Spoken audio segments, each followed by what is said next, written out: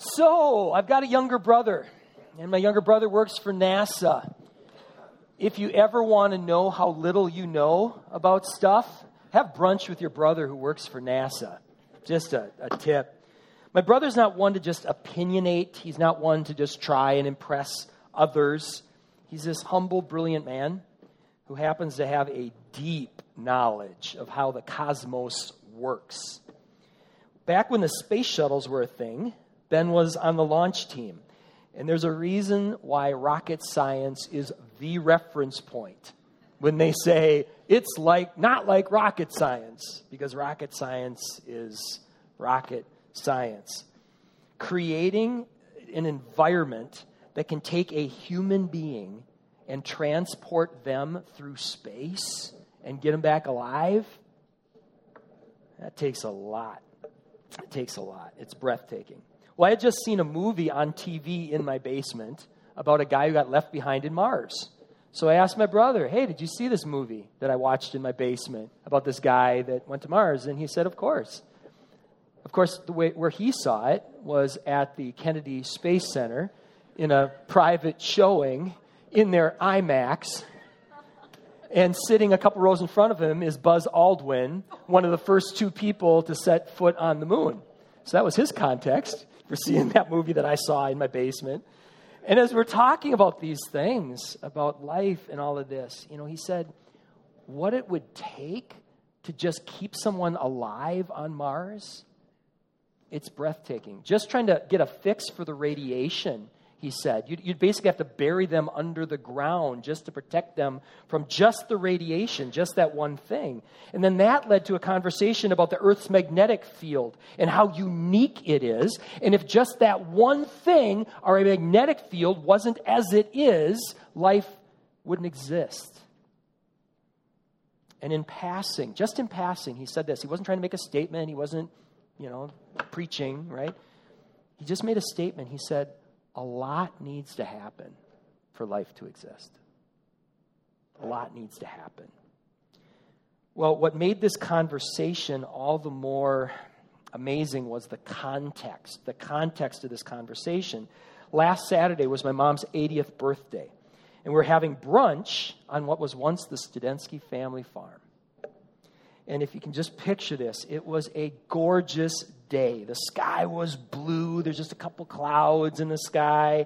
There's a large open field where we used to grow hay. There's this huge wooded area with a valley that runs through it. And then we've got these buildings. You've got the old farmstead with the farmhouse, the big red barn, the classic metal windmill, big old silo, host of sorted sheds. I've never seen a 30-acre plot quite like this one. Well, our family doesn't own the farm anymore. When my father died, we had to sell it. And the new owners, David and Gretchen, they sunk $1 million into the barn and the chicken coop to create this living space where they now live. It's a really unique space where they live and they host family and friends and guests from all over. And they were hosting us that day. They were hosting us. And we're sitting on this patio. It used to be a side shed. Some of you know from farms, side sheds. It was a side shed. Now it's a patio overlooking the field and overlooking the woods. And they had this amazing brunch for us. Salmon, salads, breads. It was unbelievable. And it was good. It was good. It was as if we had returned to that garden that we read about last week if you were here. It was good. A lot needed to happen for that much good to exist. So much so that the brightest minds on the planet today have yet to agree on a plausible explanation for how life began. Some have gone as far, I'm not making this up, some have gone as far as to theorize multiple universes just to move the needle from mathematically impossible to ridiculously inconceivable. They needed multiple universes to move the needle that much. Well, I want to encourage you right now to take out your green insert and take a look at the back, actually, the back of this. On the back where it says the creation account. Because what we did last week, we read through all of Genesis 1, and then we saw in Genesis 1 that there was a God who, in the beginning, took what was formless and he formed. And then he took what was formed, and he took that which was empty, and he filled it with what? With good things. Something that he did, that thing that he did, it makes rocket science look like cow hunting. And that it was necessary that he did this to create an environment that could sustain life and sustain us as we travel through space together. But something happened after that. Something happened. And we still feel the effects today. As beautiful as the farm was on that day, there was a lot that testified that there's not just good, there's also not good in this world as well. Ticks, gnats, mosquitoes, they were waiting to ambush as we walked into the woods. Oak wilt was threatening the beautiful oak grove, the canopy above. Buckthorn, anyone ever dealt with buckthorn? Buckthorn was threatening the fragile plants below. And this wasn't just like a, hey, plants need water and care. This wasn't like, hey, a building needs a fresh coat of paint. This is different than that. It was as if an enemy, it was as if an adversary was trespassing on that sacred ground. It was as if what had been blessed was now cursed. And what we saw on the farm, this is something that all of us see if we walk around with open eyes, isn't it? We can see good and we can see not good. Things aren't as we know they should be. Amen. And if you find that problematic, you're not alone. In a world that has so much good, how does the not good get here? If there truly is an all-powerful, all-knowing creator, why is there so much toil? Why is there so much pain? Why is there so much decay and sickness and evil and death? And if you've been around here for any length of time, you know my story, and you probably know where I'm going with this right now. By far the most painful of all the signs that all was not as it should be on the farm was the fact that my dad wasn't there with us. That cancer took his life in 1989. May I present to you that our world bears witness to the testimony of Scripture. Genesis 1 and 2. This world is good. This world is good. What we're going to look at today is the not good coming in. That's where we're going today, Genesis chapter 3. If you have your Bibles, let's open up to Genesis chapter 3, verse 1. I want to let you know, too, if you don't have a Bible at home, we'd love for you to go home with one today where you can read these things for yourself. In fact, we encourage you, please read these things for yourself. I had a great story happen today, or not today, this week. So I'm in the office on Thursday. I'm going down to work on some stuff where we have our copier, and this volunteer is down there, and she said, Chris, can I tell you a story? I said, sure. She said, so you challenged us to read through Genesis. And I'm doing that. I started with Genesis 1. I've been working my way through. And she said, this week, right after I'd read Genesis 1, this woman comes up to me and she said, hey, did you know that Jesus was one of the created beings? And it says so in Genesis. And because she had read Genesis 1, she was able to say, can you show me where? Could that woman show her where? No, because it doesn't say that in Genesis 1. She knew that because she had read it herself. We want to encourage you all, read it for yourself. Just a chapter a day. All right, here we go. Genesis chapter 3, verse 1. Let's just the first verse first, and then we'll go from there. Okay, so now the serpent was more crafty than any of the other beasts of the field that the Lord God had made. He said to the woman, did God actually say, you shall not eat of any tree in the garden? All right, let's talk about this. Right away, we got a talking snake. Let's just call that out right now, okay? In the modern world, we lean back from a story like that, don't we? We say, okay, this is obviously a myth. In the ancient world, they would have leaned in. Why would they have leaned in? Because the serpent was a powerful symbol in the ancient world. Serpents were significant symbols. They represented, hear this, both wisdom and death. Interesting. Both life and chaos. In chapter 2, Adam, the chapter that comes before this, Adam had been given the task of guarding the garden.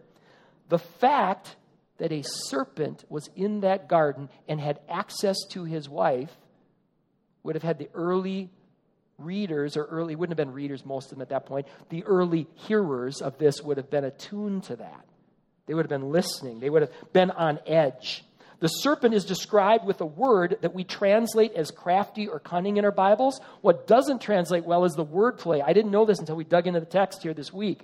In the very last verse, if you had a Hebrew translation of the Bible, in the very last verse of chapter 2, there's a word that's used to describe the first humans. The word we translate as naked. It sounds like the word for crafty.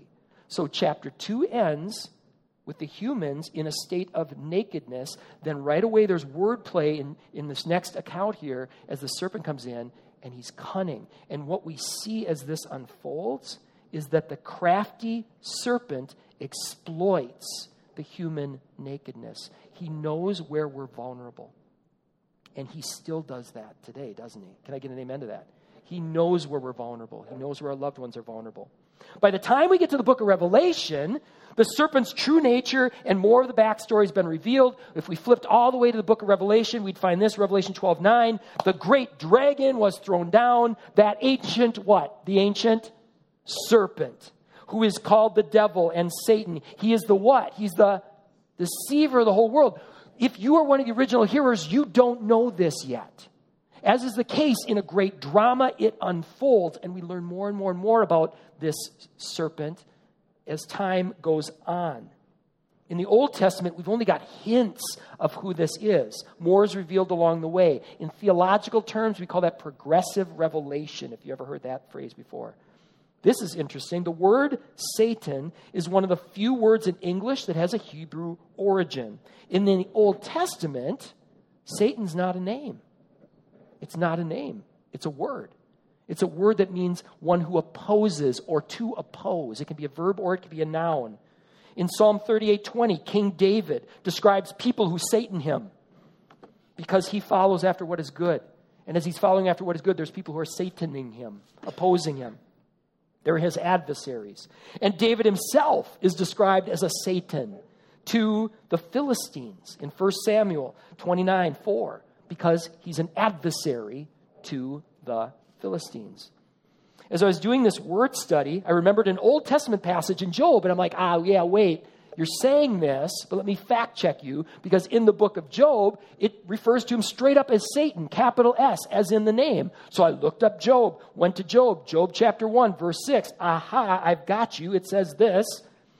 Now there was a day when the sons of God came to present themselves before the Lord, and Satan, capital S, name versus title, also came among them. But what comes after?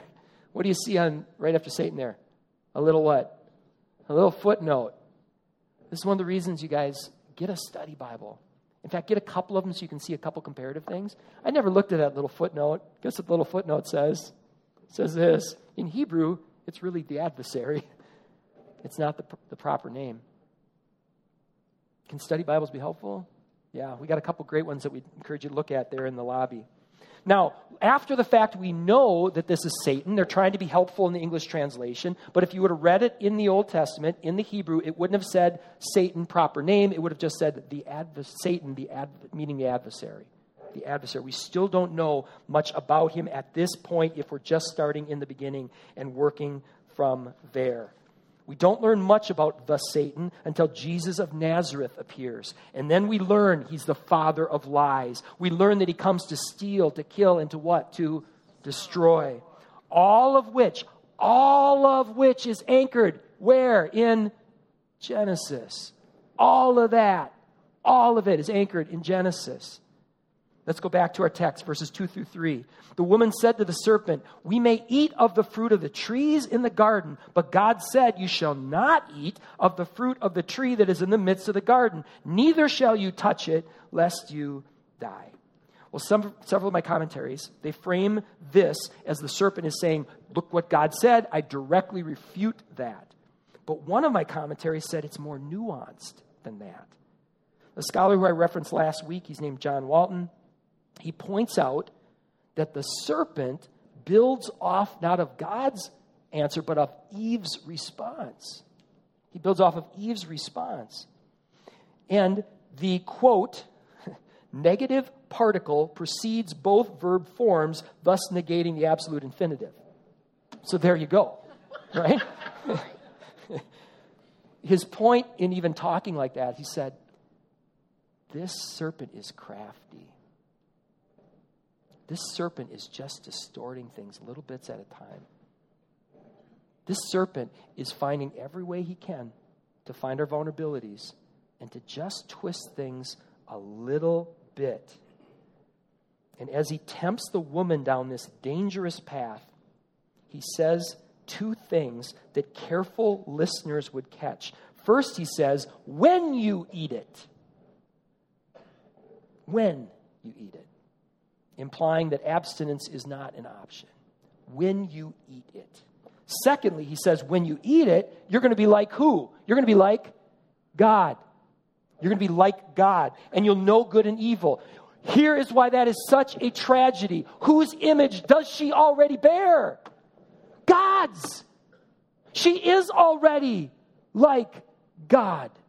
And she knows in this case what is good and evil. Why? Because God has revealed it to her. When you make a choice that contradicts God's word, whose image do you bear?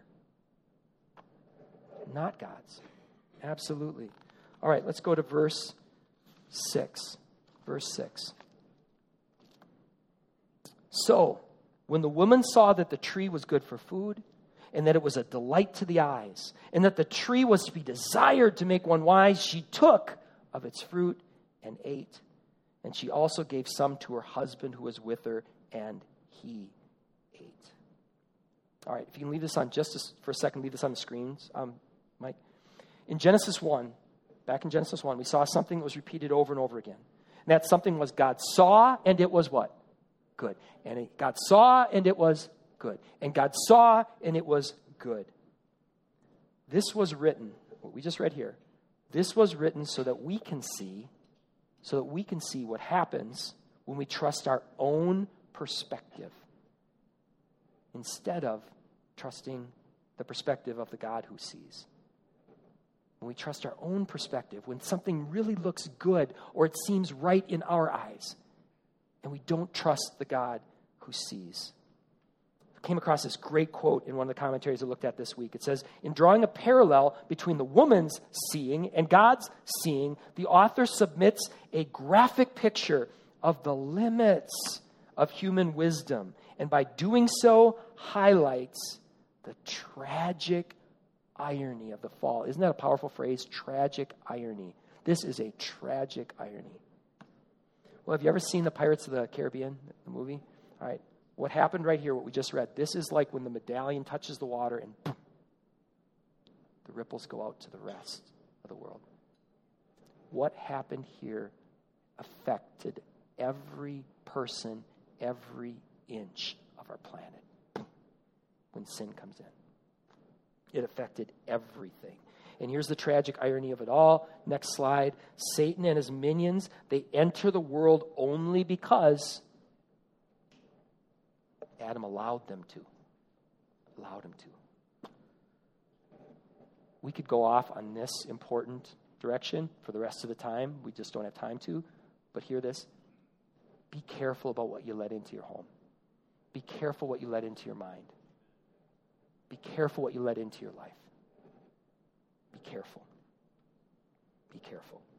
All right, well, that brings us to the first of three takeaways that we're going to look at from Genesis 3. There's a place to write this down in your notes. Takeaway number one from what we're reading here is that sin is more than a mistake. Sin is more than a mistake. It has a boom effect. Last Sunday, I made the point that nothing affects everything like leadership. Humanity was given great stewardship, leadership over this planet. When humanity made the decision to obey the serpent, they betrayed their creator. It was an act of rebellion that affected everything that had been placed in their care, which was pretty much everything. As the narrative of Scripture unfolds, at least 3 Hebrew words are used to describe the 3 forms that our brokenness takes. There's sin, there's transgression, there's iniquities. You see these 3 different words in Hebrew. You see corresponding words in Greek as all these authors are testifying to saying sin is more than a mistake. The website that we highlight at the bottom of your green sheet has 3 great videos, one for each of those words. They're short, they're 5 minutes, they're animated. I put a link in last week's ECC mail. Some of you took a look at that. I'll put it again in this email. Look at that. Look at those words. Each one captures one facet of what sin is, and they're really well done. They're found on thebibleproject.org. It affects everything. Well, some of those effects were felt right away. Let's look at verse 7. Then the eyes of both were opened, and they knew they were naked. And they sewed fig leaves together, and they made themselves loincloths. Sin begins with a temptation to be like God, to choose a path that looks good to us. But how often does that path lead to us being what? Ashamed. And feeling that guilt. We want to hide the truth. We want to cover up, and we want to blame others. Verses 8 through 10. When they heard the sound of the Lord God walking in the garden in the cool of the day, the man and his wife hid themselves from the presence of the Lord God among the trees of the garden. But the Lord God called to the man and said to him, "Where are you?" And he said, "I heard the sound of you in the garden, and I was afraid because I was naked, and I hid myself." Your Bible might have a footnote on this passage too. That word translated as sound in verse 8, it's often associated with thunder. That word sound is often associated with thunder. And the cool of the day can refer to a storm. So this could be God's walking in the garden in the morning whistling a merry tune, and Adam hides. It could also be Adam hears thunder for the first time. He sees dark clouds rolling in for the first time. And a chill comes over him. And he hides. Adam attempted to hide himself from the God who sees. Think of the irony there. Verses 11 through 15. God said, "Who told you you were naked? Have you eaten of the tree of which I commanded you not to eat?" And the man said, the woman who you gave to be with me, she gave me the fruit of the tree and I ate. And then the Lord said to the woman, "What is this you've done?" The woman said, "The serpent deceived me and I ate." Adam blames Eve. He blames God. Eve blames the snake. And I was thinking about this. Isn't that our impulse? That is our impulse even today. We feel threatened. We feel afraid. We feel like we made a mistake. We blame. Think how different the world would be if instead of pointing out, we looked first at the log in our own eyes, right? Before we looked at the speck in another's. Well, God holds each individual responsible for their part. He doesn't go into that blame thing.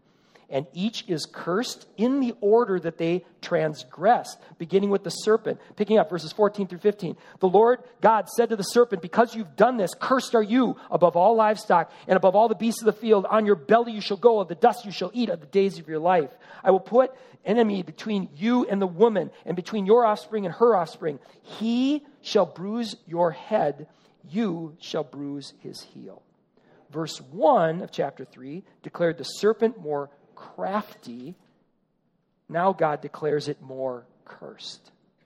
Here's another great quote I came across this week. The triune God who brought a cosmos out of chaos and both out of nothing will not abandon creation to Satan and his minions. Can I get an amen to that?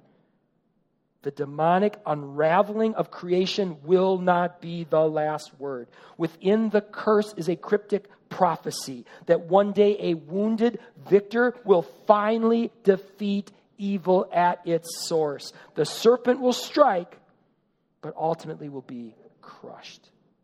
Verses 16 through 21 say this. To the woman, he said, "I will surely multiply your pain in childbearing. In pain you shall bring forth children. Your desire shall be for your husband, and he'll rule over you." To Adam, he said, "Because you've listened to the voice of your wife, you've eaten of the tree of which I commanded you. You shall not eat it. Cursed is the ground because of you. In pain you shall eat of it all the days of your life. Thorns and thistles shall bring forth for you. And you shall eat of the plants of the field by the sweat of your face. You shall eat bread till you return to the ground, for out of it you were taken, for you are dust, and to dust you shall return. Let me just see if we'll go through 21 here. The man called his wife's name Eve, because she was the mother of all the living. And the Lord God made for Adam and for his wife garments made of what? Skins, remember that. And clothed them. God's words of judgment are immediately followed by signs of hope and signs of grace. Adam gives his wife the name Eve, which means life giver. And God provides the couple. He meets them first. He meets the couple in their guilt and their shame, and then he provides clothes to cover them. And that's not all. I never saw grace in these closing verses of chapter 3 before. One of the sources I looked at had an interesting take. Let me read the verses, then we'll give you the take. Here's how chapter 3 closes out. Then the Lord God said, "Behold, the man has become like one of us in knowing good and evil. Now, lest he reach out his hand and take also from the tree of life and eat and live forever. Therefore, the Lord God sent him out of the Garden of Eden to work the ground from which he was taken. He drove out the man. And at the east of the Garden of Eden, he placed the cherubim and a flaming sword that turned every way to guard the way to the tree of life." Okay, here's the guy's take on this. This is cryptic. This would take a month to just unpack just that passage here. But the guy's take was this. He said, what if Adam and Eve had eaten from that tree of life in a fallen state? That's an interesting take. And what if all of humanity was then destined to live forever in a sin-filled state? That's an interesting take. I don't know how far you can go with that, but what I can say with far greater confidence is this. There's a place to write this down in your notes. A second takeaway from Genesis chapter 3, and that is reconciliation is costly. This one I can say with conviction. Reconciliation is costly. If someone burns your house down, someone needs to absorb the cost if your house is to be rebuilt. You can't just say, "I'm sorry," and it gets rebuilt. There's a cost. There's a debt that must be paid. Reconciliation is costly. And from the beginning, God reveals that he cares for his creation. Exactly. And he's willing to sacrifice on our behalf. Who provided the new clothes for Adam and Eve? It was God. And those clothes were costly. Something had to die for those clothes to be made. Something died to cover their guilt and shame. And that is a big deal. Please write this down. At the foot of the cross, or I should say the foot of the cross is anchored to the bedrock of Genesis. The foot of the cross is anchored to the bedrock of Genesis. What we see here in Genesis about something dying so that others may have their sins covered, what we see here in Genesis foreshadows animal sacrifices that we see as the narrative unfolds, and those sacrifices foreshadow what? The cross of Jesus Christ. Another sacrifice that was far costlier. In the fullness of time, the Word that was with God, the Word that was God in the beginning, became flesh and walked among us. And where the first man, Adam, failed, Jesus of Nazareth passed the test. I found so many great quotes this week. Here's another. It's God's Word that made us. Is it any wonder that His Word should sustain us? All right, I got to show you something. I want to encourage you, please take out this quickly, this yellow insert. Many trees died to bring this to you, as I said last week. So please take this home and look at it. We did that so that we don't have to go through a lot of it today, but I want to draw your attention to this. The Bible reveals something very interesting near the very end. Scripture refers to Jesus like this in Revelation 13:8. They refer to Jesus as the Lamb who was slain from when? From the creation of the world. This was not a knee-jerk reaction to a world in trouble. This was part of God's foresight and plan all along. And the reason I've got this yellow sheet here, the reason we want to encourage you to look at this is you see the Bible open with God in eternal glory. It ends with God in eternal glory, and who's there with him? His people. His people. With him in eternity, in a non-fallen state. What event makes that reality possible? This beautiful hand-drawn cross, right? The cross of Jesus Christ. Please write this down. Fallen lords need a risen Savior, and they have one. Fallen lords have a risen Savior. We have a living hope. We were created to care for this world and everything in it. Every one of us bear the image of God and bear the responsibility to represent him well. Knowing from the foundation of the world that we would fall short, God made a way. He made a way to pay our debt. He made a way to cover our shame. And I want to close this morning with this invitation. And I wish I tried so hard, but I wish I could have better words. Holy Spirit, help people understand what I'm trying to say here. Our invitation to pray without ceasing, it's an invitation to walk with God again. In 1 Thessalonians chapter 5, verse 17, we're given this instruction to pray without ceasing. And I've struggled with that. I think I understand it a little bit more each day. It's about walking with God. It's about going through our day, not like this. It's like going through a day like this, aware of his presence, aware of his guidance, aware and attuned of when we're hearing a voice that is not his, and asking questions. It's walking with God. Doing that brought me peace last Saturday. There was so much that was so good about that day on the farm, but I'll be honest, it was really hard. It was really hard. Because my own family never got to experience that. And everywhere I looked, I had all these memories, childhood memories. My girls never got to experience what it's like to go search for the baby kittens that the cats had up in the hayloft. My kids never got a chance to go into the stalls. I can picture my girls going in there with the sheep and just to snuggle with a sheep. Might sound really weird to you city kids, but man, it's just cool. It's really cool. They never got to fly out of the field in our plane with their Grandpa Roger or ride in the back of his 1930s fire truck. Never got a chance to go into the woods and pick a Christmas tree and then come back and celebrate Christmas on the farm. Or to ride our homemade zip line or spend a night in the cabin that my father built in the woods. Everywhere I turned, there was a memory. Why, God? Why? But God met me on that walk. We can walk with God, you guys. He met me on that walk. And he walked with me. And he whispered. He whispered this. There's a day coming when you're going to be welcomed home.